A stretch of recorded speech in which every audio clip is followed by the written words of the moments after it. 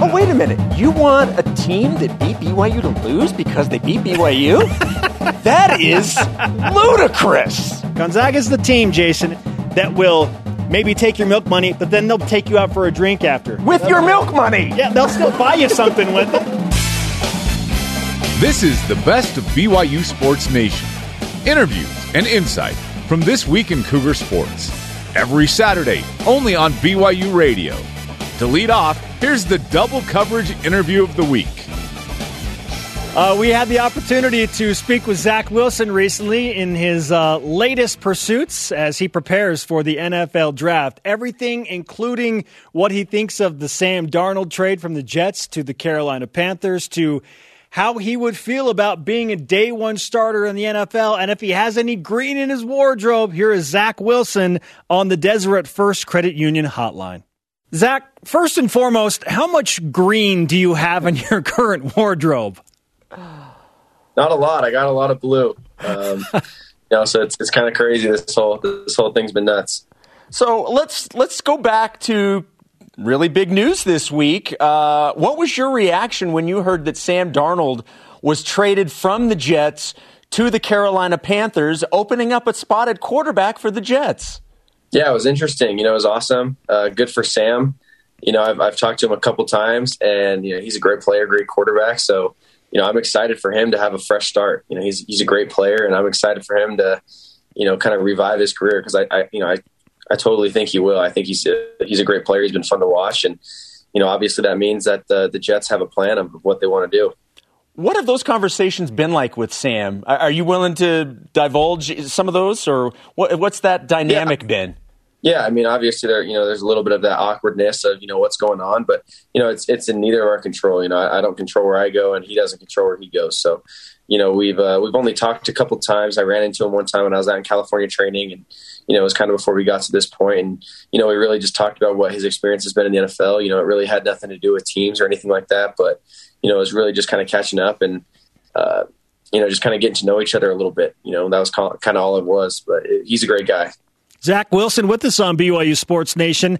One of the things that I've enjoyed most about your preparation and watching you prepare for the NFL, Zach, is how much time you spend watching, as you said, guys that haven't succeeded and why they failed in their respective positions. So with that in mind, how much film have you watched on the New York Jets struggles and maybe how you, if you end up there, would help their system? Yeah, I've watched a little bit of their stuff, and he didn't have a lot of help. Sam didn't have a lot of help, and you can't point to exactly one thing. He could probably tell you he could have played better at times too, and the guys around him definitely could have helped. But I think it's just a little bit of everything. I think the coaching staff that was in there probably wasn't the best suit for what they had, and I think that's why they got so many draft picks coming up, is they have the ability to kind of transform everything that's coming in. I think confidence is such a huge thing. I think the team just kind of knew the situation that they were in and how it wasn't such a great thing. And, I think having a new coaching staff coming in is going to revamp the whole place and, kind of give those guys some more life because, they've had a rough couple of years and, I'm sure they're looking forward to the future. Adam Schefter said this week on ESPN that after the Darnold trade that he texted you personally to say, welcome to New York, Zach, officially. Did you text Adam Schefter back, by the way? I just sent him one of those emojis with like the little shocked face. That was it. I sent him for those back. An appropriate response. Okay, so now a follow-up to that. Who has been the biggest name that has reached out to you, whether it's celebrity, whether it's sports personality, with your name being out there every day, who has reached out to you that you went, oh my goodness, I can't believe so-and-so's reaching out to me? Yeah. No, there hasn't been a ton. I talk to Steve Young every once in a while, but that's been since college. He's been a great support as well, but there's a couple here and there, whether it's some other NFL players and some guys that I met along the way. Michael Pittman's one of my good buddies now that I met out in California, and, they'll make some comments every once in a while, but, really it's a good mix of people texting me after that whole trade thing happened. Zach, if it is indeed the New York Jets, which seems very likely, and the new head coach, Robert Saleh, who's a culture guy, and you go there and they're expecting you to start on day one. How do you feel about the prospect of being thrown right into the NFL?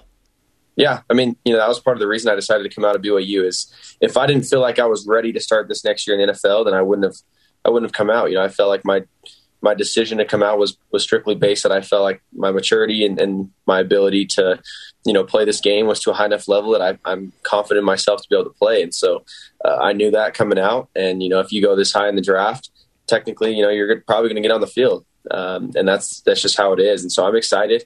No matter who picks me, you never know until draft day comes around. But, I'm ready to play wherever I end up. I'm going to give it everything I have, work as hard as I can and just try and make the best out of it, because this is a once-in-a-lifetime opportunity. Would you be willing to sit and learn for a little bit if that's what the team that drafted asked you to do? Yeah, of course. I know there's situations like that where you have somebody, I think Atlanta, for example, they have Matt Ryan, at the quarterback position, and he's a great player. I would love to go in there and learn from him, pick his brain. But you have to have that mentality of, nobody's job is ever safe. You got to go in there and you got to compete. You got to push him. I want to make him, whoever the starter is, no matter what team it is, feel like I'm right behind them. Like I'm coming up and I'm there to take their job, because in the long run, it's going to make both of us better. It's going to make both of us better when that competition happens. And but I'd be perfectly fine if that's what the situation asks for me to have to go in there and sit behind somebody, because some of the greatest quarterbacks in the NFL are ones that have had to sit and learn, for a couple of years. Zach Wilson on his path to the NFL draft on BYU Sports Nation. At this point in time, after Pro Day, what is the number one point of emphasis in your own personal progression as a quarterback? Yeah, get ready to play.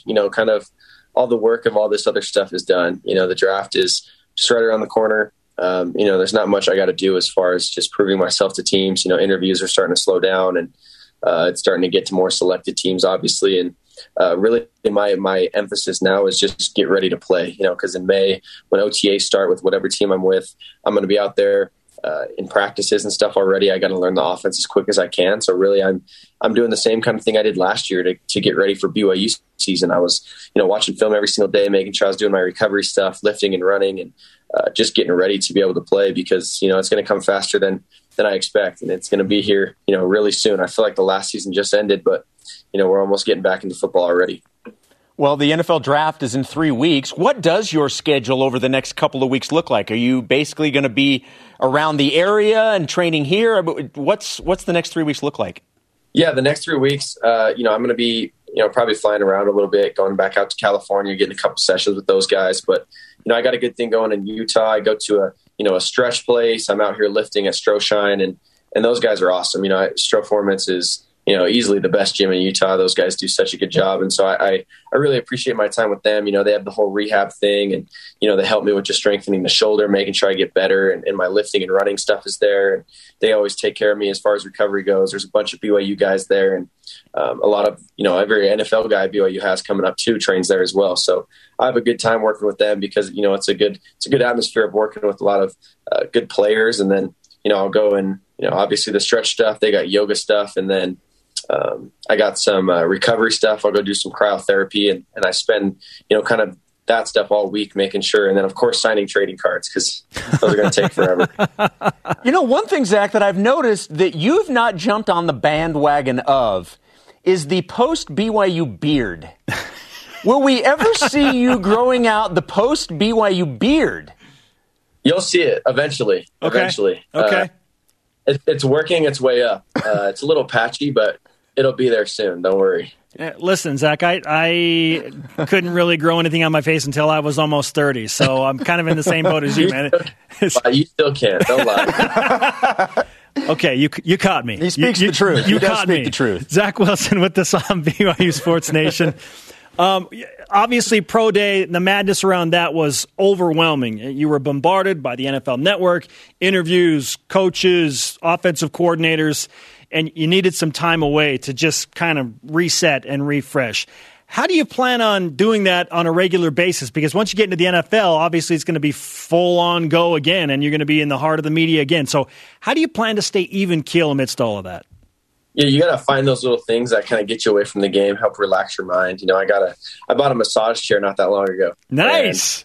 It's nice. Yeah, it's relaxing. It was expensive, but it's worth it. I like to just, lay in there, flip on a good podcast book or a song and just relax, take my mind away from the game. So that'll be something I do. I'm getting into golf a little bit. I'm terrible, but I'm working on it and I'm getting there. So, I got to just, find those things that's going to kind of help me separate away from the game and just be able to, take a breather sometimes and just focus on, myself and what's going on and understand just kind of how lucky I am to even be playing this game. Zach, I know you've actually answered this on this show before, but for those that may be tuning in for the first time, what are your plans for draft day? Yeah, I haven't figured it out yet. Still deciding if I should go, out to the draft, if I should do something at the house. I know there's some obvious, restrictions that are going to be going on at the draft. It's always been a dream of mine to go to the draft, but just because of the year that it is, we've been, kind of thinking some other things, but we'll kind of have to figure out what the exact details are, if we should go or if we should stay, be able to have all my friends and family there. I think it'd be a blast to just, I've had so many people help me in my life, support me in my life and everything I've done. So I would love to share this moment with them. Yeah, certainly. And I can see the smile across your face when you just mentioned the idea of playing your first NFL game and running out of the tunnel, wherever that is. Walk us through the emotions of all of that as you look forward to a monumental day like that. Yeah, it's so surreal. I keep thinking of, everything that's just going on right now, even just thinking in a couple months, I'm going to be on a whole new team, working new leadership skills and how I can get to know these guys and how I can help transform this team into something special. And, it's crazy how fast time flies and how quickly someone's life can change. And so I'm kind of just, every day I keep telling myself like, wow, this is crazy. Like this is such a cool opportunity, and not many people can be in this situation. And I'm so fortunate, especially when you look at how many greats that BYU's had. And, I can say that I could be one of the highest draft picks in BYU history. It's just crazy to me, to even be in this situation. So I'm honestly just so grateful. I just keep thinking back to, everything I've gone through and how exciting this moment's going to be no matter what team I go to. And so really, I'm just going to take it head on and just give it everything I have because I only got one shot at this whole thing. So, I can't wait till I get to walk out of the tunnel for my first game, and I'm just going to give it everything I have, make sure I'm ready to go. See, Zach, I think that's great that you said that because obviously you're putting in a ton of work, and there's been so much that has gone into getting you to this point. But I think if you don't stop and at least take a breath and realize how great of an opportunity this is and enjoy the moment, because you said, like, this is only going to happen once in your lifetime. I think that's important to what you just said, being able to realize the opportunity and kind of enjoy the moment, because I'm not sure a lot of people get a chance to do that because there's so much work that goes into it. Yeah, no doubt. It's a grind, but I always love, like, when people talk about the percentages of high school kids that make it to the NFL and then college kids that make it to the NFL, and, it's been such a dream of mine in my whole life. I've worked for this, and it's so crazy to think that, it's actually happening for me and it's actually there. And so really, it's just that motivation to keep going because, if I stop now, I don't want to be known as a quarterback that just thinks they've arrived, their first year in the NFL. So this is just, the start of something special. And, I'm so excited just to be a part of this whole thing. Love it. Love the mentality. You've absolutely earned this opportunity in the NFL. We appreciate the time as always, Zach, and can't wait to see how things develop here in the next 3 weeks. Until then, until we talk to you next time, be healthy, stay well, train well, get some rest for your legs, and enjoy that massage chair. Yeah, exactly. Thank you, guys. Zach Wilson on the Deseret First Credit Union Hotline. Deseret First, you know why, we show how. We got to get one of those massage chairs. Can we expense that?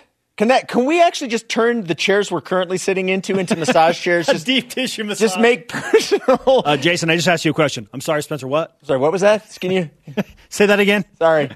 I can't focus. Sorry, I got a knot back here that I'm working. Yeah, I'm working on here.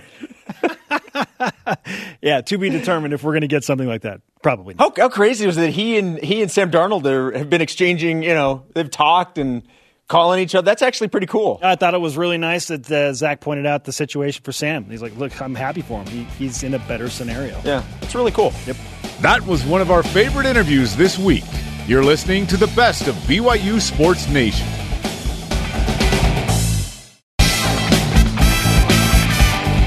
This is the best of BYU Sports Nation on BYU Radio.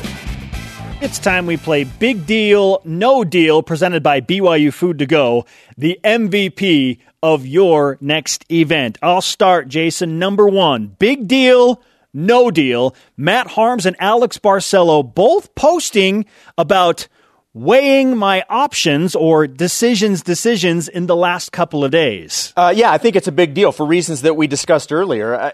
I think it's a big deal that they're bringing it up because the fact they're bringing it up means they're considering it and that it's not a dead issue. So, yeah, I think it is a big deal. Yeah, I didn't put a ton of stock into Matt Harms' post because I had kind of already in my mind settled on the fact that he was leaving BYU. Right. But the fact that he now commented on Alex Barcelo's post makes me think, okay, he's waiting to see what AB does before he makes his ultimate decision. So this is becoming, by the minute, a bigger deal. Now I'm just waiting for Brandon Averett to post. Let's also not forget who's in the room trying to convince these guys. It's Mark Pope. Okay, he's sending out puzzles. Look, all sorts of stuff. There are two people I think that could talk anybody into anything. It's Mark Pope and it's Chad Lewis.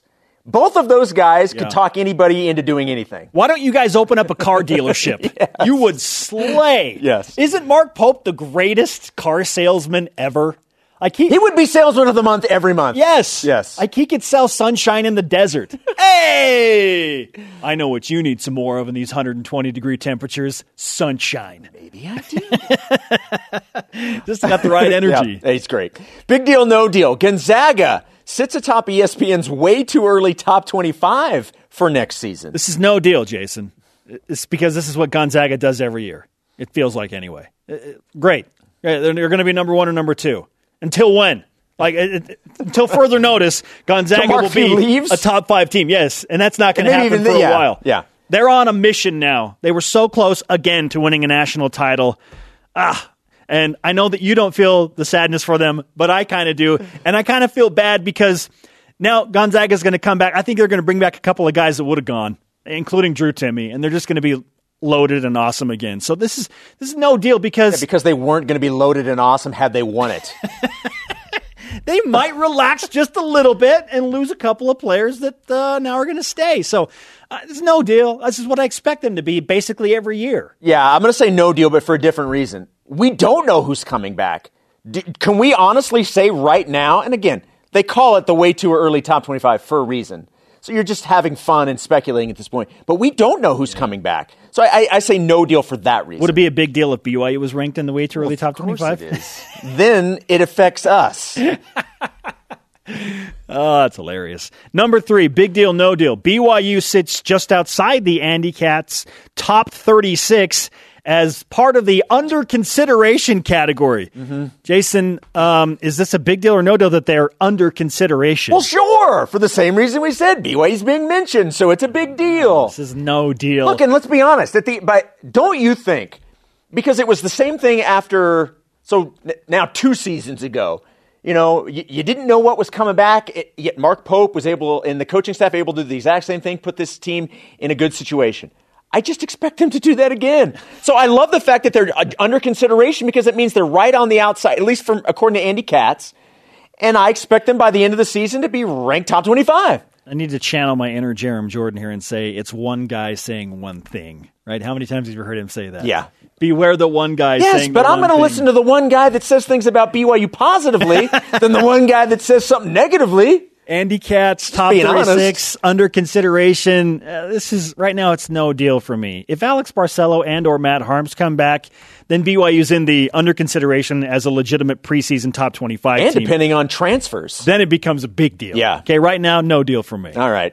Big deal, no deal. BYU softball's won 5 in a row and have combined for 9 home runs in the last 4 games. Yeah, we've entered big deal status for BYU softball because of who they beat and how they beat them. I know that the bookends are Southern Utah and Utah State, 2 teams on paper BYU should dominate and did, but they swept the number 25 team in the country, and that's one of the best pitching staffs in the entire country of Baylor. Like not just Big 12, like they have a loaded pitching staff, and BYU swept them. So this has entered big deal territory.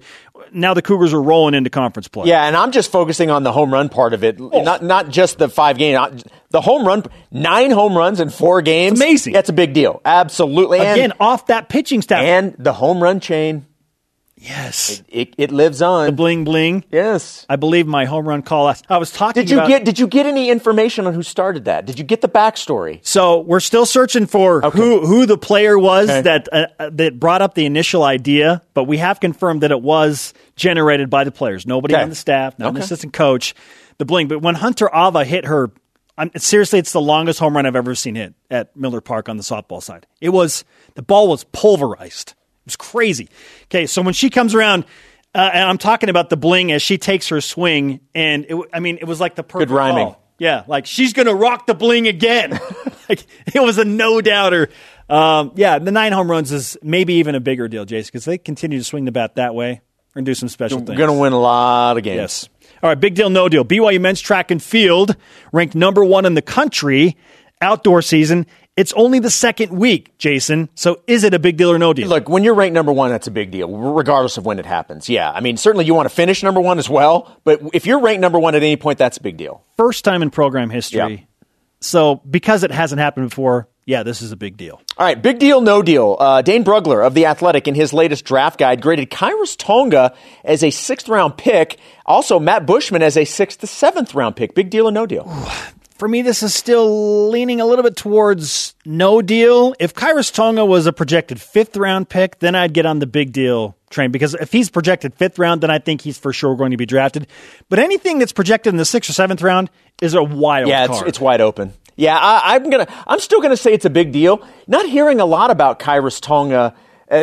He looked great, by the way, physically at Pro Day. But I like the fact that we're hearing him being mentioned in the area of being drafted as opposed to free agent signing.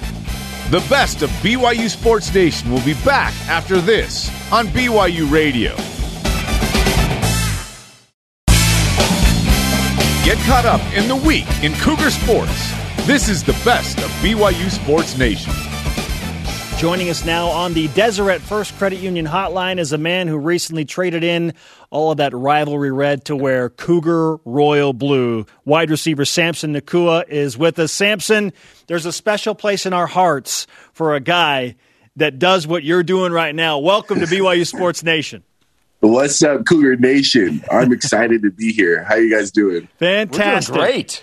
So, first and foremost, why was BYU the right fit for you for your last year of college football? Because you're really good, man. You could have gone a number of places. Honestly, the biggest decision in coming to BYU was my family. Just coming to be home.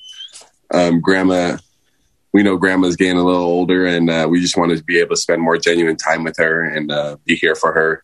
And then just helping with Mom, too. And as our little brother, Tay, he's at Timview. We're coming to help train him a little more. He definitely needs it. He thinks he's better than he is. So we're definitely trying to come and help him out, straighten him out a little bit. So, Samson, give everybody an idea, maybe from a timeline perspective, when all of this started and this process really began for you and how ultimately you came to this decision. Man, I think it was right after season, right after COVID season. It really just came into my mind. Like, I think COVID, that whole past year, just helped me put life into a bigger perspective. And while we had that time off of football, being home with Grandma and with my mom and my family, it just made me realize like how much I've been, even though I've been in Salt Lake, like not too far, like it made me realize like how distant I have been from them. And like, I've been doing my own thing in this world, and I haven't really been spending as much time in like being there for my family as much as I needed to be. So that whole COVID year, like, just helped put a new perspective in my eyes and like make me realize like I want to be home. Like, this is where I miss being home. I miss being with my family.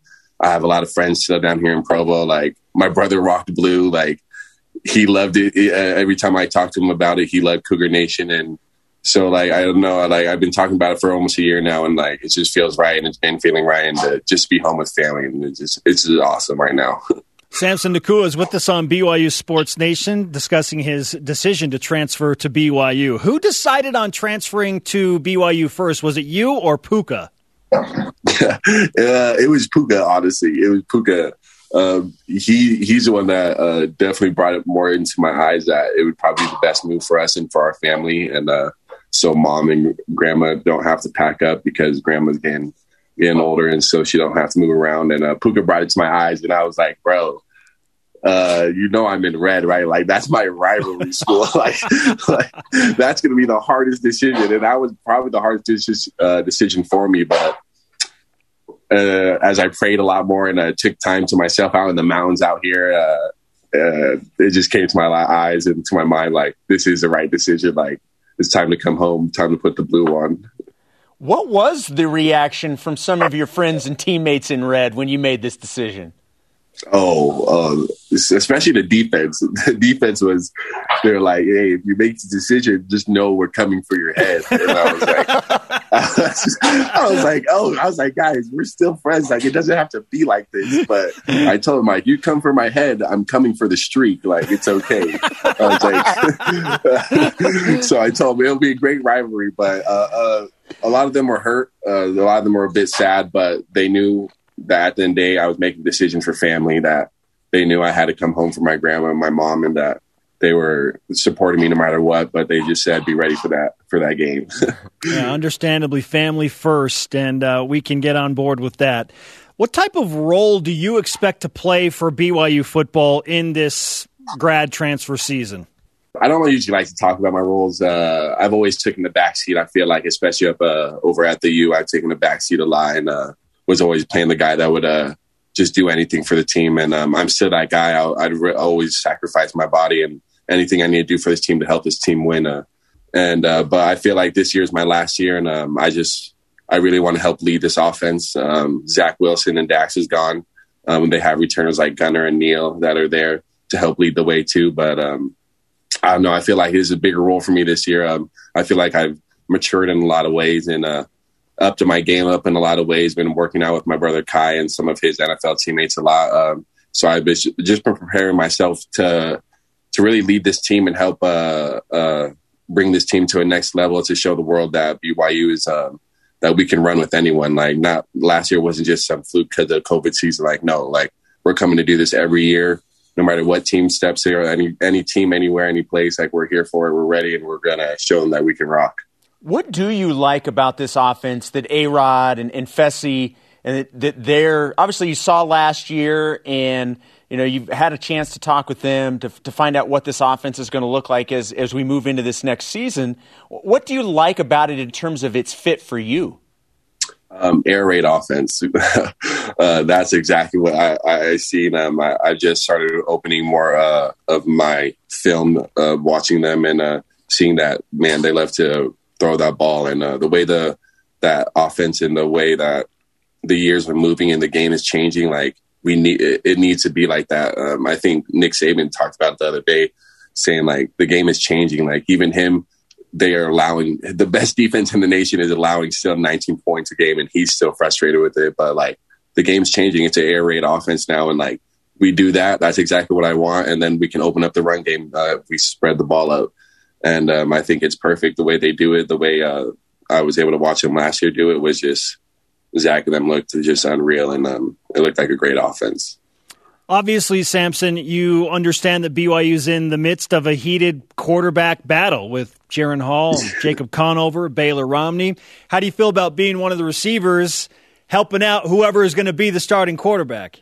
I'm excited, honestly. Like, whoever it is, I'm excited to help each one of them, honestly. Like, I'm here to build each teammate. I'm not here to, competition is cool and stuff, but at the end of the day, I'm still trying to make everyone better. At the end of the day, I want everyone to come along and ride with me as I'm getting better. I want my teammates to be getting better every day. So I'm not here to see competition or which one's better or who I want. It's just whoever's going to be there, whoever's throwing the rock, I'm going to be there to help you get better. Even our backups, like, I'm going to be there to help you get better, to find your way, because at the end of the day, we need everyone coming along. At the end of the day, like, one man goes down, the next man's got to be ready. So I'm excited for whoever it is and whoever I can help out to make better. Samson, I'm sure there's somebody watching or listening to this right now that maybe hasn't had a chance to see you play. For those people that haven't had a chance to see your skill set or what you bring to the field, give everybody an idea of what you bring to the table as a receiver. I think my biggest skill set is just make a play when needed to be. I'm there. I was talking about earlier. I'm there to help the team in any way. I'll block a D lineman if you need me to. I'll block a linebacker if you need me to. But if you need that big play when in the clutch moment, I'll be that guy too to make it. But at the end of the day, honestly, I think no one's got to really see my full potential yet and what I can really do. And I think this year that everyone's going to see I can be that it factor, Odell Beckham or someone that someone really needs. And I'm just going to show everyone that my potential hasn't been shown yet. And I'm just ready to go all out this year. You wore number 45. Are you going to wear number 45 in Cougar Blue, or is the number changing as you approach your final season? Nah, 45 to the day I die, probably. My dad passed away at the age 45, and so I rocked that number to keep him with me. So I'm going to stay with it for sure. Well, let's give you some BYU Sports Nation karma for your approaching season. I know you're new to this, but when you come on the show, you get karma and you play that much better. So yes, it's a real thing, man. It happens. It's a real thing. Hey, I need it. I'm feeling the energy already right now. I'm feeling good. If season were to start tomorrow, we'd be ready to rock. Samson, welcome again to BYU Football and BYU Sports Nation. Great to talk with you. That Cougar Blue looks fantastic on you. I'm sure yes, Kalani's got more coming your way, my friend. Yes, sir. Thank you, Cougar Nation. I'm excited. Let's get it going. You got it. Samson Nacua on the Deseret First Credit Union Hotline. Deseret First, you know why, we show how. Oh, yeah. What a great personality. Fan favorite already. I know. Yeah, fan favorite already. I'm excited. That's such big news for BYU. To be able to have both of those guys come in. And, look, anytime you can also have somebody choosing to go from red to blue, nothing wrong with that either. If you're going to transfer over there, no, we're coming for your head. Well, then I'm coming for the streak. That was a great exchange. Great. Every Cougar fan's like, yes, yes. This is the best of BYU Sports Nation on BYU Radio.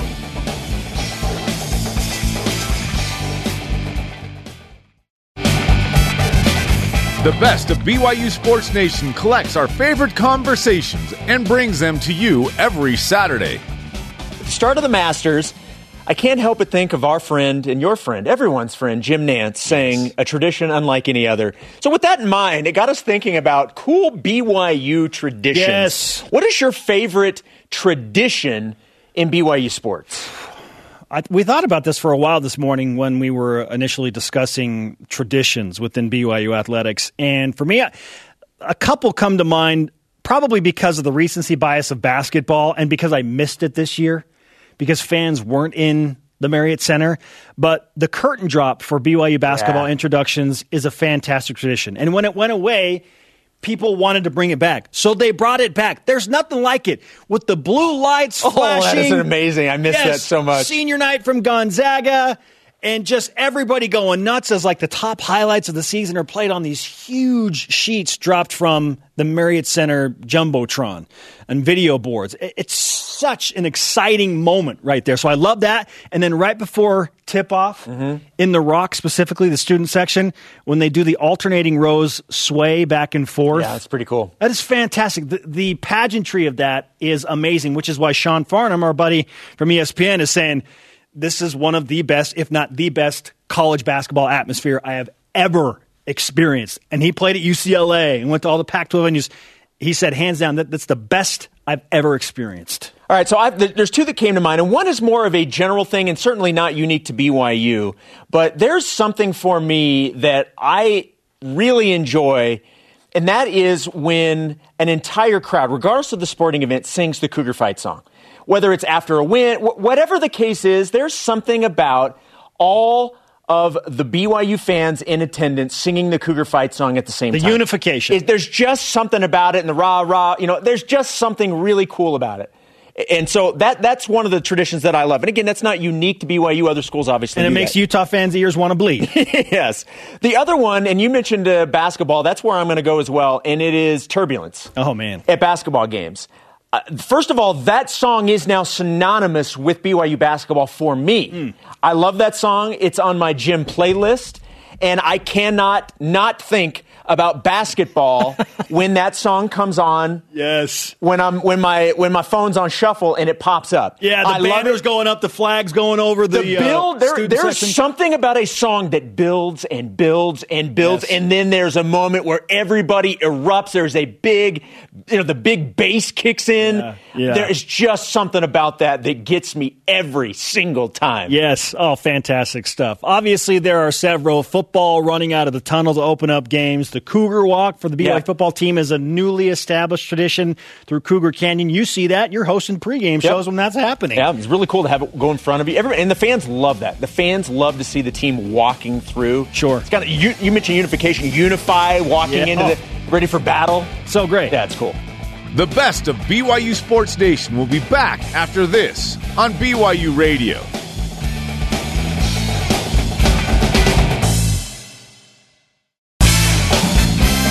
This is the best of BYU Sports Nation on BYU Radio.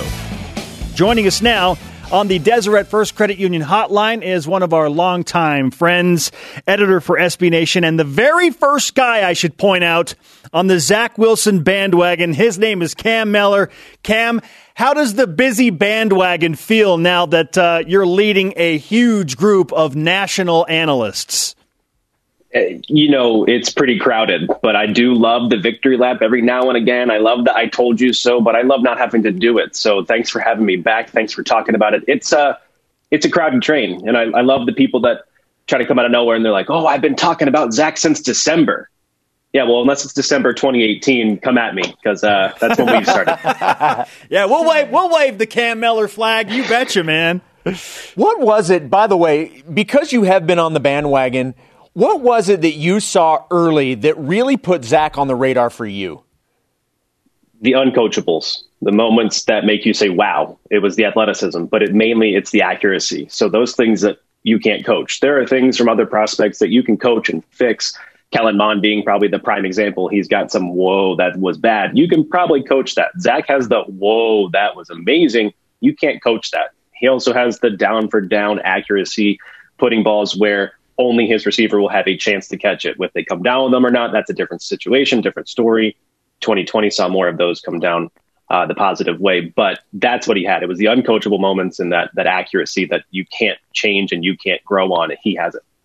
Cam, there have been some very strong reactions about what we feel like is a foregone conclusion that Zach Wilson will go number 2 to the New York Jets, specifically from BYU fans who I think wanted Zach to follow in the footsteps of Steve Young and be the next great 49ers quarterback. That's not going to happen. So how do you feel about Zach to the New York Jets at number 2 and the fit for him there? I'm growing a little more fond of it just because of the Sam Darnold trade. They're all in, and I think the new regime may be able to buck that trend. And if you actually go back to it there, he'll be the 6th quarterback taken in the first round.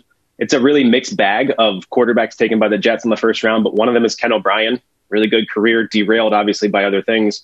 And then Chad Pennington, very serviceable, lesser power, not power 5 back in the day quarterback. Pennington was great. He just did not have any talent around him. So if they can actually build around Zach, which it looks like they're doing, I'm growing more and more fond of the fit with the Jets. But let's also not forget that Steve Young didn't start his career with the 49ers. So there's also hope. Amen to that. He was rocking that amazing orange uniform in Tampa Bay. Yeah, the creamsicle uniforms. Yeah, don't forget about that, BYU fans. Great point by Cam. Well, look, here's the question. We all believe it's a foregone conclusion, and by all accounts, it really is. Is there any scenario that could play out where the Jets do not take Zach Wilson? What percentage do you put on them not taking Zach? It's the NFL draft. I'll never say never, but I would have to say it's less than 0.01% that they don't take him. I think they're already getting ready for memorabilia and merchandise to be sold with Wilson number 1 on the jersey. I think this is it. You see Adam Schefter even at this point saying he texted Zach saying, welcome to New York officially. So if Schefty's doing it, I got to believe in that and also believe in everything else I've been hearing too. So it's, the draft starts at 3. I think it's going to eventually start at 5 after we realize we got 4 quarterbacks going with the first 4 picks, but Zach is firmly entrenched in that number 2, I believe. Zach has been in the conversation in large part with Justin Fields of Ohio State as who's the second best quarterback behind Trevor Lawrence. We know where you stand in that matter. We know where the Jets stand in that regard, but Then there's the case of Justin Fields. Is he going to be the guy that goes at number 3 to the 49ers? I've seen him dropping as far as number 12 or 14. What do you think? I think it's growing steam, I think, is that. There was the Mac Jones going to San Francisco, and then it was all of a sudden this past week, pump the brakes. It's not Mac Jones, and all of a sudden the public persona is, oh yeah, Mac Jones had a couple of DUI arrests after they wanted to believe he was number 3 caliber. I think Fields has been long since the third best quarterback in this draft class by some considerable margin. I think there's a huge drop off from 1A, 1B in Wilson Lawrence to number 3.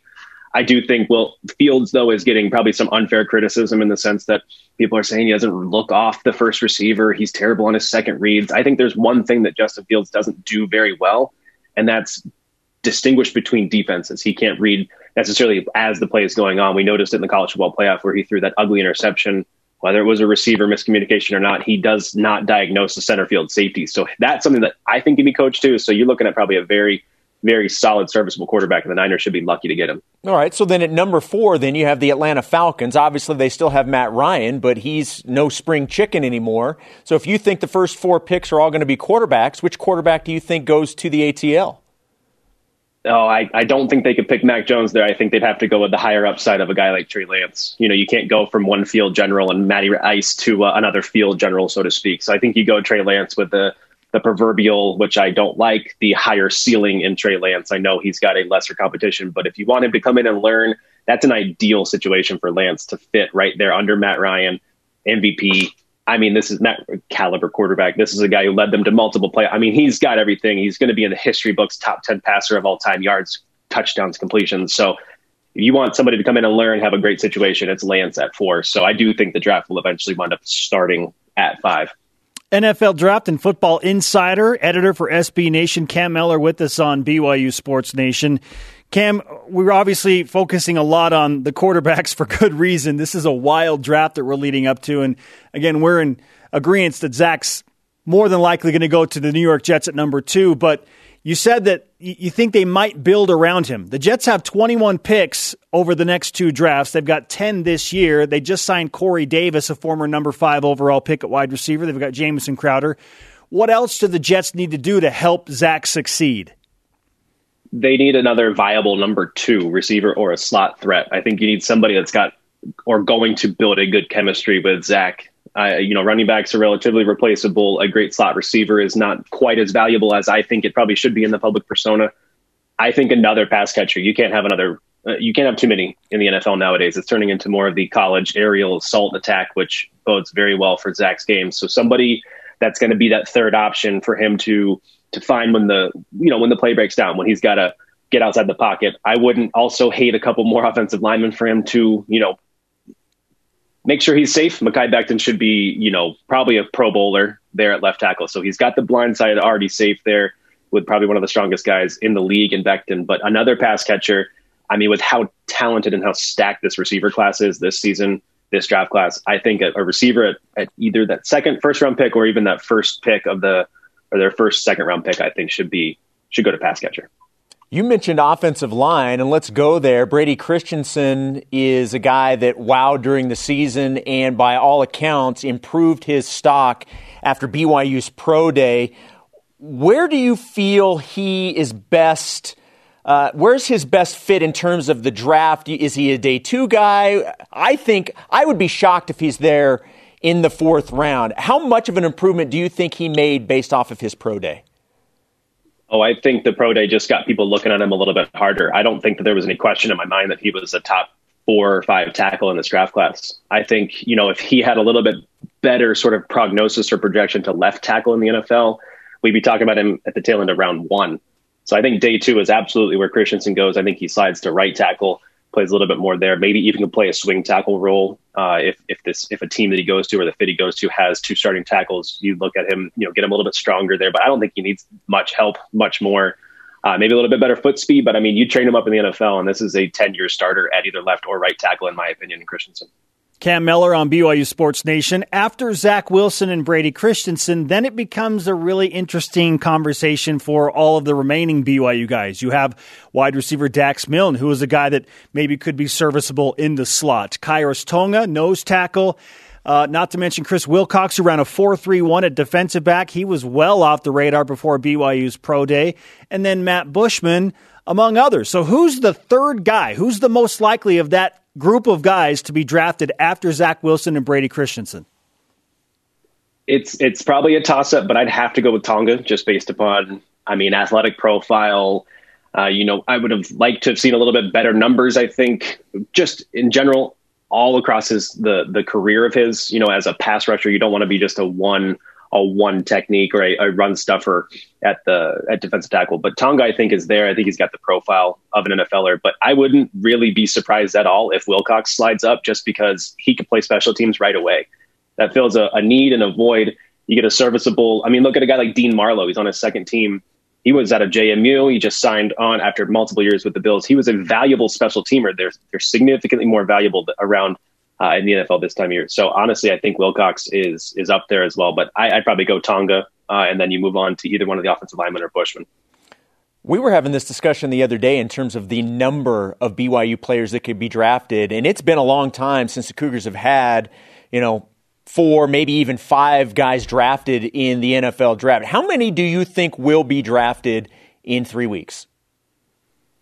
It's tough. 5's probably a great, maybe 5.5 is a great over-under, which even then I'd probably slide up into the over. I'd maybe say 6. I think we could get 6 at the tail end there. If you look at, Wilson, Christensen, Tonga's going to go, Bushman will go. I do think Wilcox goes. And then if you're sitting there at the Jets in the 6th or 7th round and you have Zach Wilson's roommate and best friend with an automatically built-in amazing rapport in Dax Milne, there's your 6th person right there alone. So that's leaving out the other offensive linemen as well. So I think that there truly is hope or a necessity in this year's draft class that 6 of them could go. You're speaking to the hearts and minds of BYU fans in a great way, Cam. It's been 12 years since BYU had multiple draft picks, let alone 5 or 6. Honestly, our expectations are, because of how things have gone, maybe 4 would be great. A minimum of 4. That's kind of what I said, a minimum of 4. And if you get 5 or 6, you're throwing your hands up in joy. Okay, so at this point, I could see it 4.5 as the over/under, and right. I'm happy laying odds on the over there. Okay, I love it. You may need some time to think about this next question, but who's the next BYU guy that could follow somewhat in the shoes of Zach Wilson and be the next star that you're ahead of the curve on compared to all the national analysts? A guy that is going to be an NFL guy that isn't right now. I need no time. It's Peyton Wilgar. 100% 3-down linebacker, absolutely day 2 draft pick right now, improve his draft stock. This is a guy the NFL needs. Can cover, can stuff the run. Can cover, though, but not just cover. Covers running backs, tight ends, and, line him up against a slot guy. I think he's athletic, more athletic than he gets credit for. So Wilgar absolutely is that 3-down linebacker in today's NFL. I love it. Wow. Get this man some BYU gear. Rock that, baby. Let's go, Cam. Peyton Wilgar, the next guy. He's ahead of the curve on this one. I like it. Hey, look, the track record's been pretty good so far, which, by the way, since obviously we've talked about you've been on the ahead of the curve on a lot of this, where can people find your stuff? Oh, it's pretty easy. Just Cam Mellor at Twitter, at Cam Mellor, Mellor. Pretty easy to find most of it there. That's my the freedom to talk about what I want to talk about. The day job, sort of, I have to do what I have to do. But the freedom where you get these opinions is on Twitter the easiest way. Hey, we appreciate the time as always, my friend. Great insight. And choo-choo. Let's go. Choo-choo, I've been driving this train for a while. It's not getting boring, I tell you that. You got it. Cam Mellor on the Deseret First Credit Union Hotline. Deseret First, you know why, we show how. When you asked that question, where did you think he was going to go? I honestly didn't know. I thought Isaac Rex. Okay. That was the first person I thought of was Isaac Rex. Okay. Yeah, I really didn't know. There are a handful of guys, but I need no time. It's Peyton Wilgar. No questions asked. Emphatic. He needed absolutely 0 time to think about that. Right. I love Very it. Nice. Day 2 pick right now. Absolutely. That's pretty impressive. The best of BYU Sports Nation. We'll be right back. Rise and shout for the trending topics of the week here on the best of BYU Sports Nation.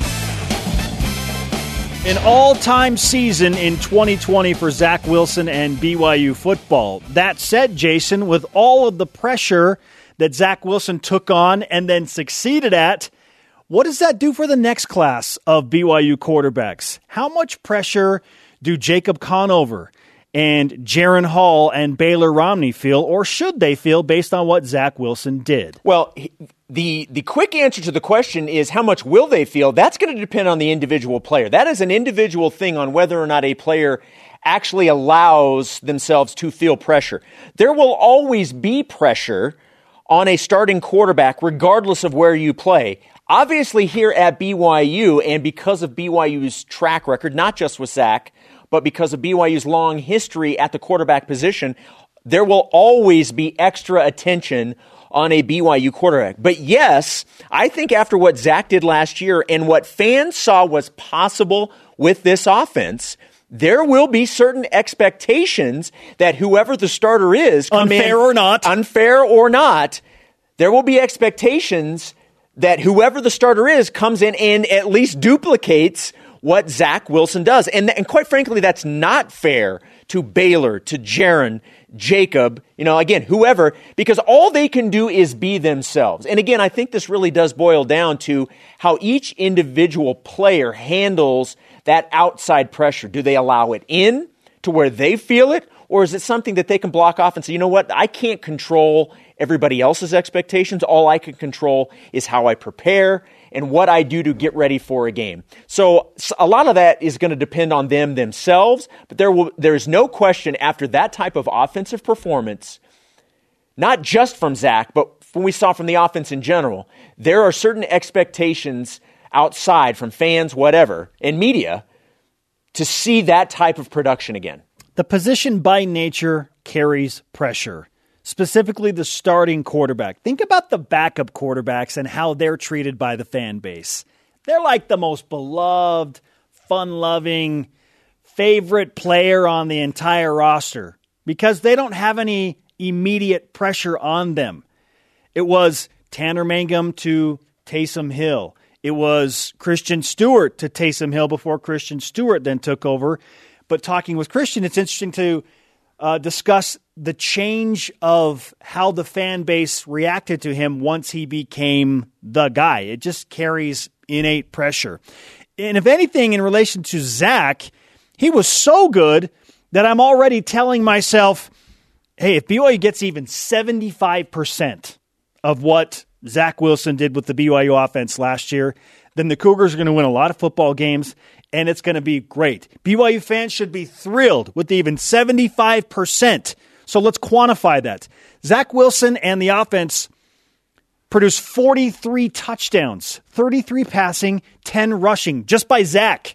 So 75% of that, Jason, would be 31 touchdowns. Would you be okay with a combined 31 touchdowns between passes and rushes from the quarterback alone? Yeah. That'd be amazing, yes, right? Absolutely. He only gave away the ball 3 times, 3 interceptions, no fumbles. So even if that goes up to around 8 or 9, you still have 31 total touchdowns and 8 or 9 interceptions. That's a 3-to-1 touchdown to giveaway ratio, which is a fantastic number. And I almost feel bad for wanting that. Just 75%. But by nature, the position carries pressure. That's why these guys sign up for it. They want this. But not everybody can handle it. Right. Some thrive on it. Some kind of tuck under the pressure, and it just is too much. But I like that all 3 quarterbacks that are in the running to start at BYU are very different players. I think Baylor Romney is probably the best suited to handle the pressure based on his even keel mentality, just how he handles things. He's got starts. He stepped into pressure situations and delivered. He beat Boise State, beat Liberty, came in, replaced Jaren Hall after Jaren Hall had the best first half ever in his career against Utah State, and then Baylor closed out the game decisively. So I think he's probably best suited from a mental standpoint to handle the pressure, but all 3 are going to handle it differently. Conover's the ultimate competitor. Doesn't seem to be Doesn't seem like anything phases him. He just needs reps. Right. And Jaren Hall, with pressure on, is one of those explosive players. It might make him run a little bit faster or break a few more tackles, like that adrenaline push that he gets from the type of quarterback he is. So I'm fascinated by all this and how different all of the quarterbacks will handle the pressure that, without a doubt, is being heaped upon them because of what Zach Wilson did. But just manage the expectations. My bit of advice, you can expect a lot. Don't expect Zach Wilson. It's totally unfair. And the schedule gets harder too, Jason. So how can BYU fans in their right mind collectively think, hey, we're going to have another Zach Wilson season when BYU's playing 7 Power 5 programs? Okay, that is a very rational thought. At what point do you believe rational thought will play into this? I'm doing my best to institute some of that here. Switching gears, talking a little BYU basketball. Alex Barcelo posted on Instagram yesterday a picture of himself in his BYU uniform with the caption, quote, decisions, end quote, obviously referring to his decision to return for another year or not. Spencer, does this post make you more confident that Barcelo is going to return for another season? Yes, it doesn't guarantee it, but the fact that he's taken to social media and, in my opinion, is looking for confirmation or, dare I say, affirmation from everybody on social media. Yes. Like, okay, I'm going to throw this post out there to see how everybody across Cougar Nation and everybody across BYU Sports Nation feel about this. And he's got former players and former teammates chiming in on this. Dalton Nixon said, I'll do your laundry for a year, for the entire year, Alex, if you come back for another season. Because Dalton, like me and like you and like everybody across BYU Sports Nation, know how valuable Alex Barcelo is for the next season for Mark Pope, okay? We have outlined it well. BYU is in desperate need of ball handlers, point guards. Even if Alex Barcelo is the 2 guard, right, and there is a point guard that comes later in the transfer portal, great.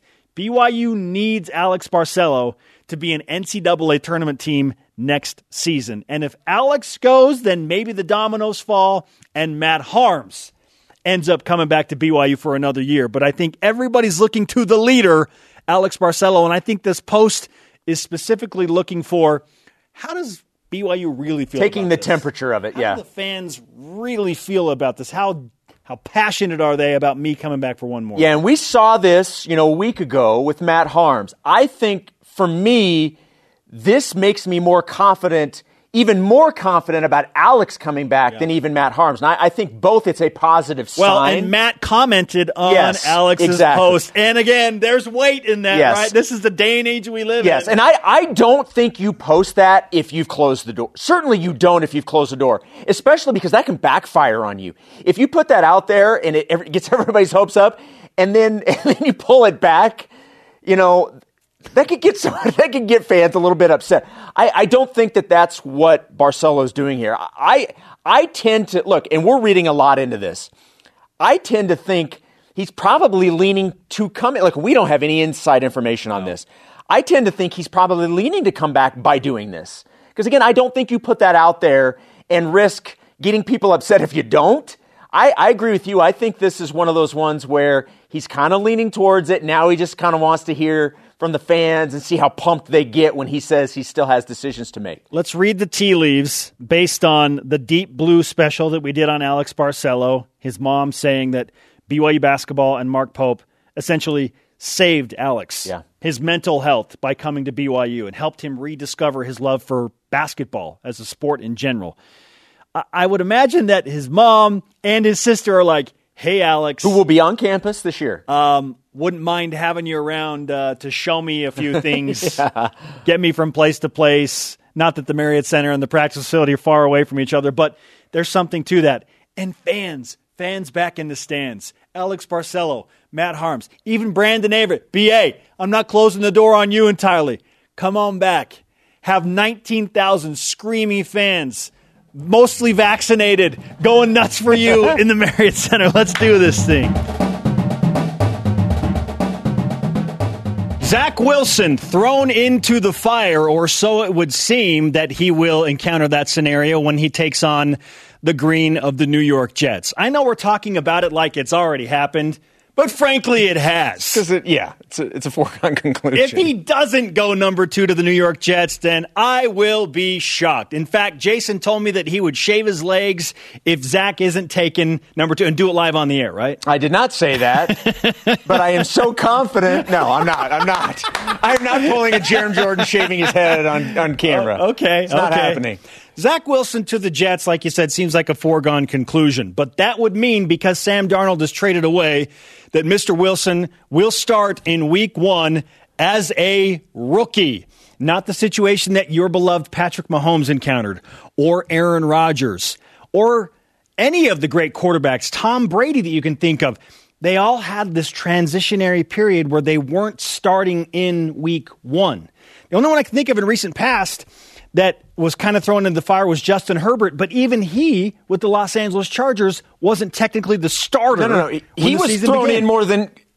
He legitimately was thrown into the game like 15 minutes before. Yeah. Tyrod Taylor was supposed to be... It was Tyrod Taylor, right? Correct. That was supposed to be the quarterback, and then... Accidentally had his lung punctured? Yes. And so Justin Herbert has to go in, and then the rest is history. But he didn't have time to kind of freak out about it. Exactly. No buildup. Everyone's looking at Zach Wilson as, the man that could potentially save the New York Jets.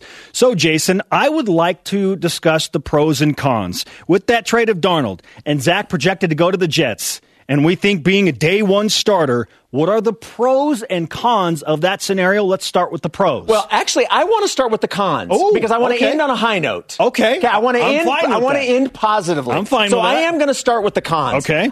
First of all, you are getting thrown to the wolves. I mean, that's a con, especially if you've never been in this situation. And as a rookie in the NFL, none of these quarterbacks or none of these players have been in this situation before. You're being put into a situation that is a first-time experience for you. That can be overwhelming. And if things don't go well, especially at the quarterback position, and especially in a city like New York City, you're going to be blamed for it. Look, that's every reason why Sam Darnold was traded. Sam Darnold was a high draft pick. Sam Darnold was the quarterback of the team. Things did not go well, whether it was his fault or other extenuating circumstances. But it all comes back to the quarterback. So that is certainly one of the cons. There are countless examples, if you look over the course of history, in not just the NFL, but in sports, sure, of really, really good players, in fact, extremely talented players, that get put in a really bad situation early on, and it derails their career. And so those are all cons for being the starter day 1. Well, and there's some trauma there from BYU fans when you think about Jimmer Fredette. Sure, with the Kings. People compare the New York Jets organization and situation to how the Sacramento Kings were. But I think that's unfair, and I'll get into that in a little bit. But you continue with the pros. So now I'm going to go with the pros. Let's not bury the lead here. A big pro is that you are the day 1 starter in the National Football League. If you are one of 32 starting quarterbacks in the National Football League, that is a massive deal. That is a nice feather in the cap to say you were the day 1 starter as a rookie in the NFL. That's big. You also get, if you're going to be the starter, that means you get immediate reps, and you also get the majority of the reps in, OTAs, in training camp, all that. You're getting the bulk of those, and that's a positive thing because you're going to, in all likelihood, be learning a new offense, new terminology, all that stuff. So the fact that you get all of those extra reps, I think, is a big-time plus. Plus, you get a chance to go out and show your team, the league, everybody that either rooted for you or against you that you deserve to be where you are. So you get that opportunity. I think that's a massive pro, that you get an opportunity to prove why you were there. Fantastic stuff from Jason Shepard. We're discussing the pros and cons of Zach Wilson starting on day 1 for, we think, the New York Jets. Jason, I like to apply things to how maybe I would have felt or dealt with a very stressful situation when I was a rookie of sorts. And I can think of a couple of scenarios in my life when I felt a lot of pressure and was hoping that I could answer the call. The first one is the first live shot I ever did on television. It was a baseball game for the Junior College World Series in Grand Junction, Colorado. I literally showed up at my station at 4 o'clock in the afternoon, day 1, and my news director said, "Great, throw on this polo that has the station branding on it, KJCT News 8, what's up? And go out there and do this live shot about the youth clinic from the Junior College World Series." And I was like, And that's it. You give me any background information. We doing any of this? Literally everybody in the newsroom gathered around the TV. I didn't learn this until after the fact to see if I would throw up on the air. Okay. Here's the question. Did you? No. Okay.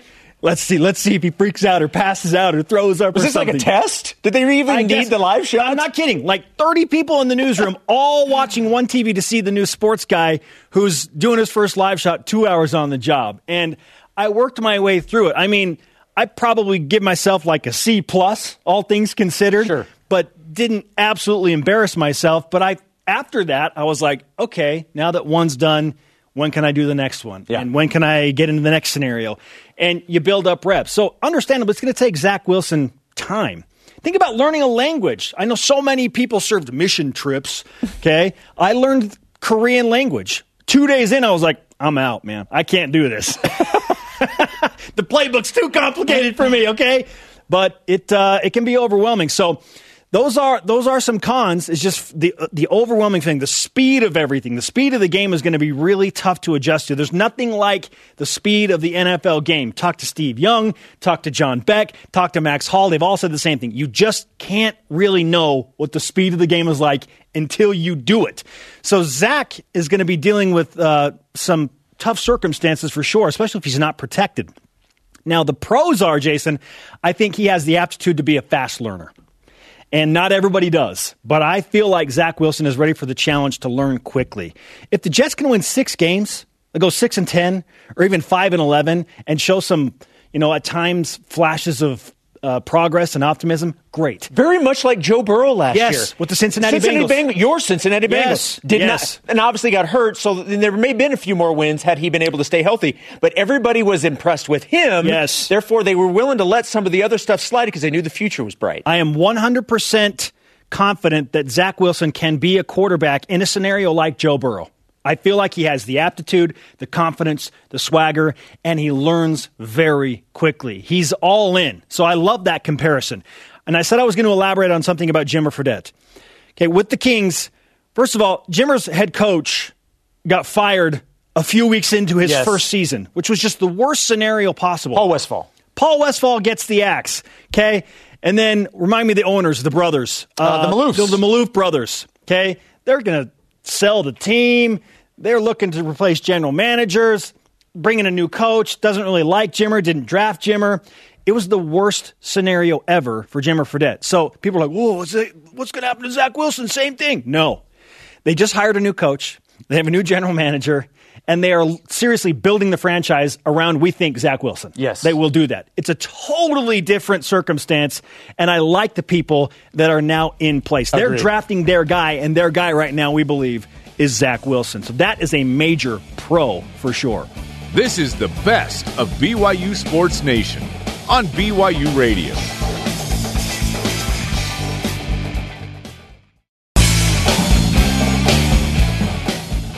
Hear what the coaches, athletes, and experts have to say. Here's another great interview from the week on the best of BYU Sports Nation. Joining us now on the Deseret First Credit Union hotline is one of the newest members of BYU football, Puka Nacua. He may as well be a golden child for BYU football, Yeah, right. Puka, welcome to BYU Sports Nation, man. Great to have you. Appreciate it. Thanks for having me. What it is. Yeah, man. Hey, the hair's looking fresh. Samson, your brother, had a fresh haircut as well. But really, we want to know who has the better hair, you or Samson? I got blessed. I don't know if you can see. I got a little cowlick up in the front, like kind of front and center in my hair. So it kind of like give me a natural little spin right here. I know Sam's always trying to do this thing with his left hand right here, but I mean, I got the natural little touch right here. So I'll take the edge in that one. Yes, Puka, blessed with the cowlick. Yes, takes the edge. I have a cowlick in the back. I don't feel like I'm blessed with it. Here's a question if we're going to talk about hair. So we've seen you in the past with the purple hair, obviously purple and the Washington Huskies. So does that mean at some point we may see a little blue in the hair now that you're at BYU? Definitely, that is the plan. Well, there's some stuff in the works right now. Okay. Yes, let's go. Puka Nacua with us on BYU Sports Nation. Why was BYU the right fit for you right now at this juncture of your football career? Honestly, it was kind of crazy. It's just some family stuff, but some things had lined up, and it seemed perfect just to kind of come back home and be at BYU. So the timing, there's no coincidence how the timing all lined up, and the opportunity presented itself for me to come back home. Let's talk about that. What was the time? We asked Samson yesterday this same question. So I want to ask you, when did the idea of coming back to Provo start? Take us through that timeline and the process from kind of start to finish. Yeah, kind of coming back home from the end of this COVID season, we got a little extra time off, so we got to spend time home, the holidays at home, which was super nice. So I missed Utah. It didn't actually snow. I love the snow, so it didn't snow here. I was a little disappointed about that, but kind of end of January around, a lot of my family is Aquariuses, so they're all January birthdays. So we were finishing everybody's birthday and just realizing how much time I was able to spend at home through COVID and stuff, and not being able to see my family as much. And so being able to spend that quality time with them and just be around them, there's a different energy, and with everything that had gone on through the season. So kind of end of January, and then that was kind of the start of it. That was like a little spark of it. And then I think really in March, me and Sam had really finally sat down and getting ready to finish my quarter up at UW and kind of narrowed things down. Like, we have an opportunity to play football with each other that had never happened before. Obviously, we went to two different high schools. So when we finally nailed things down, it was pretty cool. It was definitely a new life lit in me, getting the opportunity to play with him. Puka Nacua on BYU Sports Nation. The brothers Nacua headed to Provo to play for Kalani Sitake and company. What was that conversation like with Samson? Because it's one thing to transfer from Washington, which is a good distance away from Provo, Utah, back to Cougar Blue, but another to do so within the rivalry. So what did you say to him to convince him to join you? I think, I mean, I definitely wish Zach, if the timing would have been better. I mean, obviously Zach had a great season, so if we would have had got Zach to stay, I mean, I think that would have been pretty cool. That was a little bit in the talk in the air, but knowing that his situation and stuff. But I think just because we didn't get to really play with each other in high school, that was something that, I mean, that was probably partially more on me than it was on him. He was already at Timpview, and I made the decision to go to Orem, but playing the same position definitely helps. So I think there's going to be like a little X factor in that, and like us being able to be out there right next to each other. It's like, this is a once in a lifetime opportunity, especially get to play the same position. I mean, literally be right next to each other on the field, talking just like it was when I first started playing football. I played up with Samson at 3 years, so it was cool. He was the star of the team. I played like left tackle and was just like absorbing body, so he could go score. But we'll be back at it again together. You played left tackle, Puka? Left tackle? That was the start of the journey. So will you be like the emergency left tackle, just in case? Yeah, pretty much. My dad and my older brother were the coach, and Sam was the quarterback. He was number 1. I think I was like number 77 or something like that. And I was out there at left tackle, just hoping that Sam would end up in the end zone. All right, so now both of you guys have talked about the importance of family and being close to family and how much that played a role. Who was more excited in this to be able to, for you guys to come back? Was it you, or was it the family and mom specifically? I know Mom was excited to have us all home. She's probably not too excited because now a little extra cleaning and a little more cooking. But I'd say it was probably equally both. I mean, I love Seattle. My time out there was great. It's like I almost served a little mission out there. Just 2 years. I'm coming back now, but I'd say it was probably equally. I love Provo. I love Utah overall in general. I mean, we live in the Tree Streets, so I'm right by the Creamery on 9th. So I've grown up around here, and this is what I've known for a long time. So it's definitely special to be around here again. Well, hey, and you don't have to work off the mission body, right? You're ready to go. I know, straight up. I'll be ready to go. We're talking with Puka Nacua, a recent BYU football transfer coming back to Utah from Washington. Puka, when you think about the 2 years that you spent in Washington, that brings up a natural question of how much eligibility you have left once you get to Provo because of the COVID situation and all that. So what is the eligibility scenario right now for you when you get to BYU? Is it 2 years? Is it 3 years? What's it going to be? I believe it is 3 years with the COVID season because I didn't get to medical redshirt my freshman year, but I believe it is 3 years. I have my redshirt year and then this COVID year, so I could be in Cougar Blue for a while. And do you anticipate that you will play in this upcoming 2021 season? Yes, sir. I'll be ready to rock and roll. You're making us feel really happy today, Puka. This is really good stuff. No, I'm excited. I mean, we got a big opportunity, and we haven't even really started with the team yet. We're just waiting up, and so it's been good to see some of the boys just work out. I mean, I can't wait. There's been an energy shift. As soon as I came home, I just felt it, and I just can't wait, man. What are your thoughts on this offense overall and how you fit into it?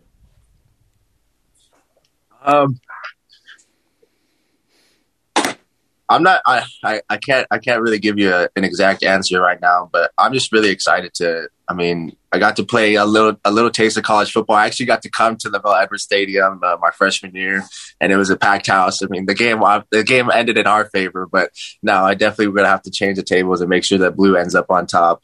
But I'm just excited to learn. I mean, there's a lot of guys from Neil. I worked out with Neil and getting to know Gunner and Cody and just being around the guys and just to see what I can take from them and how it all works and kind of implement it to my game and make sure I can fit and help as much as I can.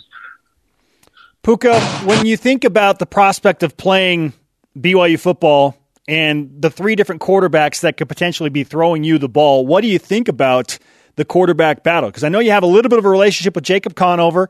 Then there's Jaren Hall and another proven commodity in Baylor Romney. So what do you think about that quarterback battle? I think it's been really interesting and exciting. I mean, that's what I came home to was the talk about who's going to be the guy. And they definitely got some big shoes to fill. But I mean, I feel like with the receiver room right now, I mean, they also do have a lot of guys who are going to be willing and capable of helping them make those exciting plays and making their job just a little bit easier. But I think I don't think there's a way to go wrong with this quarterback situation for sure. So, Puka, we see that you've got the Orem Tiger blue on right now. Obviously, you're going to be wearing a lot of BYU blue. How much of if you could give us a ratio or a percentage in your closet, how much is still purple and how much is blue? Yeah, I'm still waiting for for that Cougar gear to drop. But yeah, I'm slowly getting rid of that purple stuff. I mean, to give it up to mama, hang it up, give it to some friends. I got some Orem High teachers who are Washington Husky fans, so maybe go give them some of the new gear that they got. But definitely excited to stop rocking this blue. I love it. I want to know as well, when you announced your decision to enter the transfer portal, who was the first BYU player to reach out to you? Well, actually, Zach had been hitting me up. Zach had hit me up before that. I had actually posted, announced that, but I think Cody might have been the first guy to hit me up after I had posted that. Okay, Cody Epps. He wanted some help within the receivers room. Yeah, and he hit me up to play some Call of Duty. He sent me his Xbox gamer tag. Yeah, let's play Call of Duty and talk about BYU football. I love the approach. Yeah. So we asked Samson yesterday. Now, obviously, this is going to be a little different answer, I'm sure, because of this. It takes the rivalry out of the question. But we asked him what his teammates in red thought of the decision. What did your teammates up in Seattle think when you made the decision that you were going to come to Provo? Definitely some sad faces and stuff. I mean, the relationships that we build and all the time that you spend with the guys on the team, it's definitely not easy saying goodbye to those guys. But everybody I know, we had great relationships and they were supporting me out, especially just being able to come back home and be here with my mom and my grandma and my entire family. So it was really good, but I definitely miss those guys. But I'm excited to start this new journey and stuff and continue on this path that we're about to start. All right, Puka. We have a good idea of what type of skill set you bring in because we've seen all of your high school highlights. We've seen, obviously, your Washington highlights when you were competing for the Huskies. But for somebody that doesn't know much about you as a football player, how would you explain your game and what you do to them?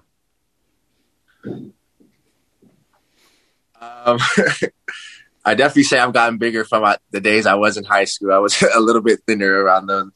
But I definitely say I've learned to love blocking. My coach up in Washington, he definitely helped me understand the game more. So being able to recognize what the defense is doing to help me take full like maximize my capabilities. So I think I would say I catch the ball pretty well. I believe in my leaping abilities. So that the 50-50 ball down the sideline, I'll definitely take my chances. I for sure say it's 100% going my way now. It's not a 50-50 ball, but I love to block. That's one thing I think is kind of changed my game, is like learning how to block, because it really does set up passing, the lanes and like the releases it sets up. It definitely changes the game. If he thinks I'm running and I have an in route, I definitely take my chances if he thinks I'm about to go block somebody.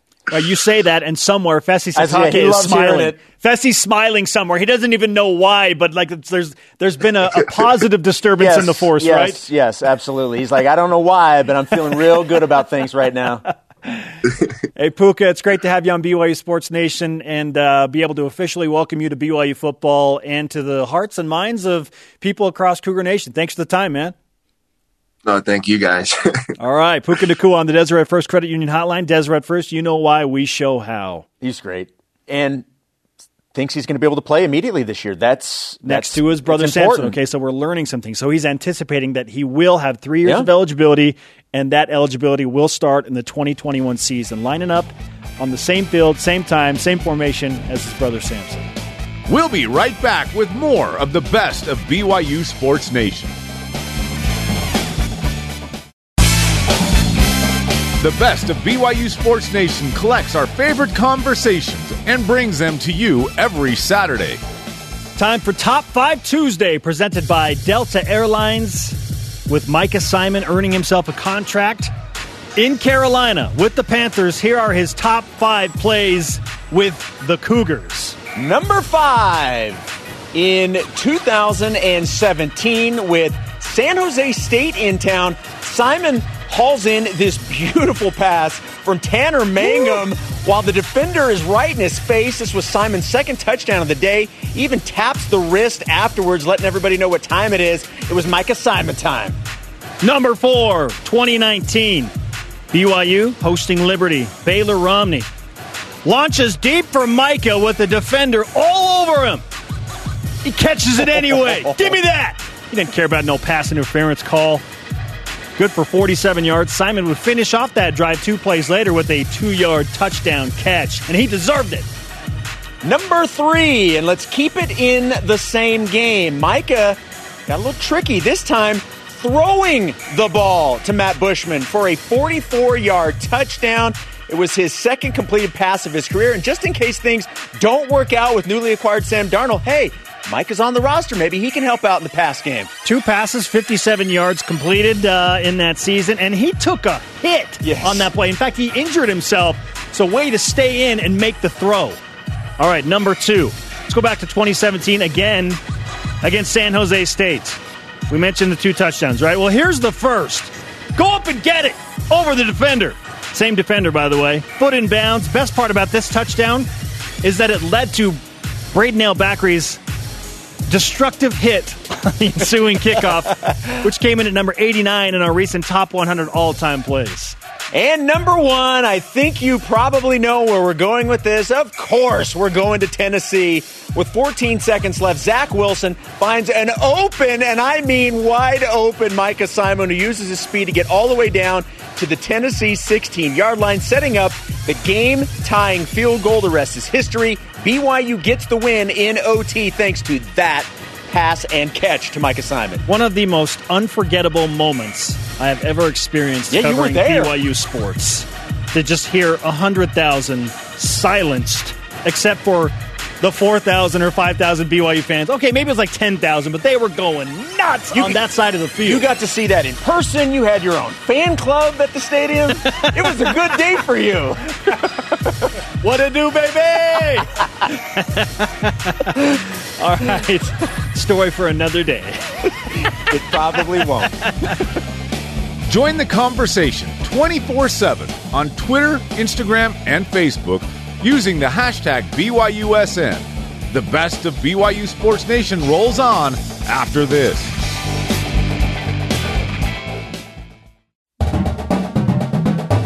Get caught up in the week in Cougar sports. This is the best of BYU Sports Nation.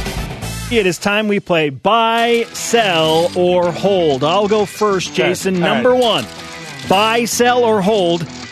Will BYU football have 4 or more NFL draft picks? They haven't had multiple since 2009. 4 or more? Yeah, I'm buying it. Wow. Like 2 are guaranteed. You're going to have Zach Wilson, Brady Christensen guaranteed. But I also think that you're going to have Kyrus Tonga is going to be a guy that's drafted. 6th round draft grade, according to Dane Brugler. Yep. I also think you're going to have Matt Bushman, who's also in that 6 to 7 round range. And I think you have Chris Wilcox, who worked himself into a late, so maybe a 7th round or maybe late 6th round draft pick. Yes, I think you're going to have 4 or more, so I'm buying it. You didn't even mention Dax Milne. And Dax Milne, I think, will also be in that 6-7 round range. Oh, man. I'm a hold here, probably because the draft is so weird. And this has nothing to do with guys that are going to make rosters. Every one of those guys you just mentioned, I expect to be on an NFL roster, at worst, a practice squad when the season begins. But when you get to the 6th and 7th rounds, it is such a wild card situation. And I almost want, like we always have this conversation, is it better to get taken in the 6th and 7th round or have options about where you want to go? So I'm a hold. I feel good about 4, but I'm not quite there yet because BYU the draft hasn't been friendly to them in years past. And so maybe I have some trauma there. I don't know, some PTSD. Just being a little pessimistic right now because of the history. Yes, I get it. All right, buy, sell, or hold. Mark Pope leaving this summer for another coaching job. Sell. Yeah. That is not happening. Yeah. Mark Pope has an amazing situation at BYU right now. He's beloved here. He's building something special. It is not the year for Mark Pope to leave BYU. If Kentucky's job ever opens up, then BYU fans may want to worry about that. But last I checked, Coach Calipari isn't going anywhere in Lexington. So I'm sell 100% on this. Yeah, sell in all caps. Coach Pope not going anywhere. Look, he's going to be a hot commodity for a very long time. And you want to know why? It's because he's going to continue to win at BYU. Yes. That's why. It's awesome. He's not going anywhere right now. Also glad his best friend is Ryan Smith, Qualtrics jazz owner, and he's a big BYU fan. Yes. There's something there. So I think we're discussing this because Arizona's job just opened up. Right. Sell, man. He's staying. Number 3, buy, sell, or hold. BYU is a volleyball school, Jason. Look, I think I can speak for Jerem. If Jerem were here, Jerem would be buying. Jerem said that all the time. Yeah. Look, I'm gonna sell it. I think obviously football or basketball is at the top.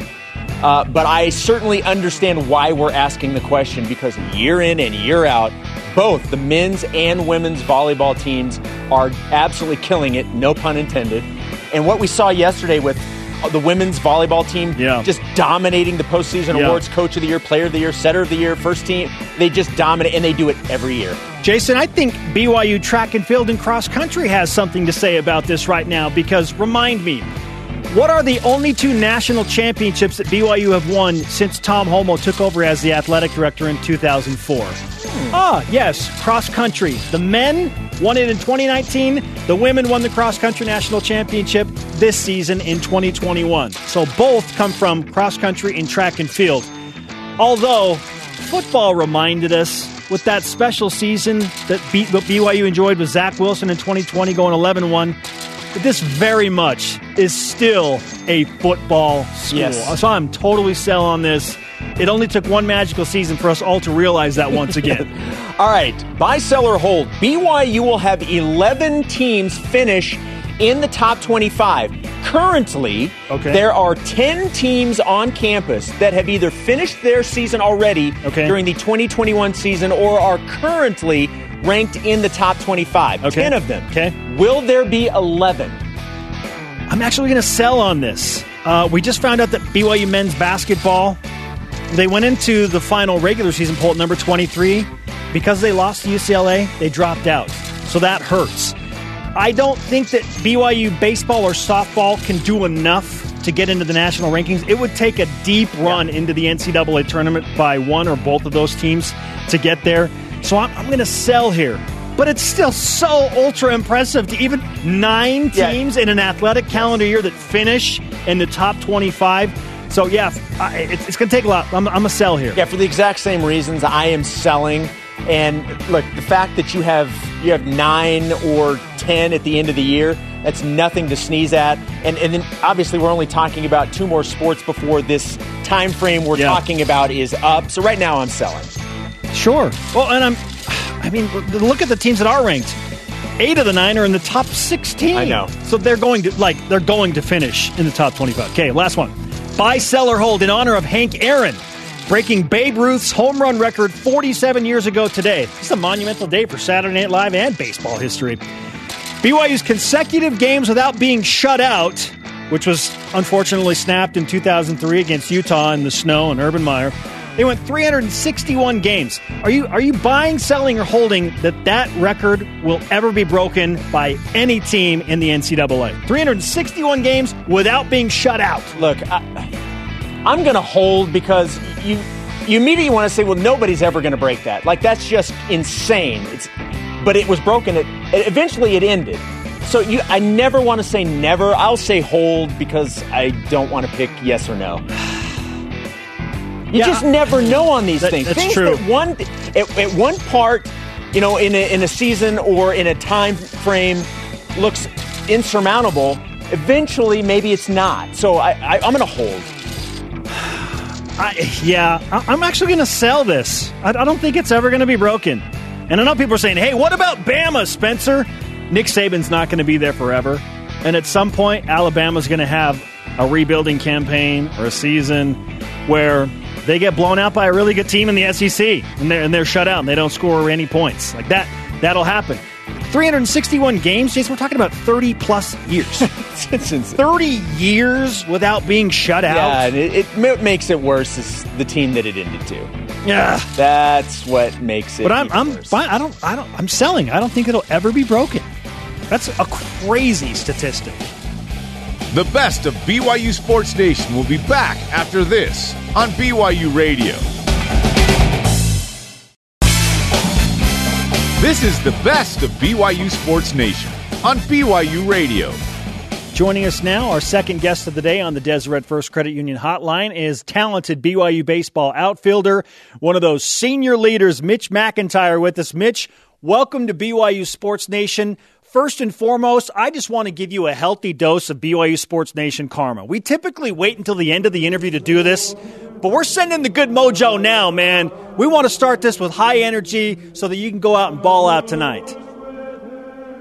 Yes, I love that. Thanks for having me, guys. I really appreciate it.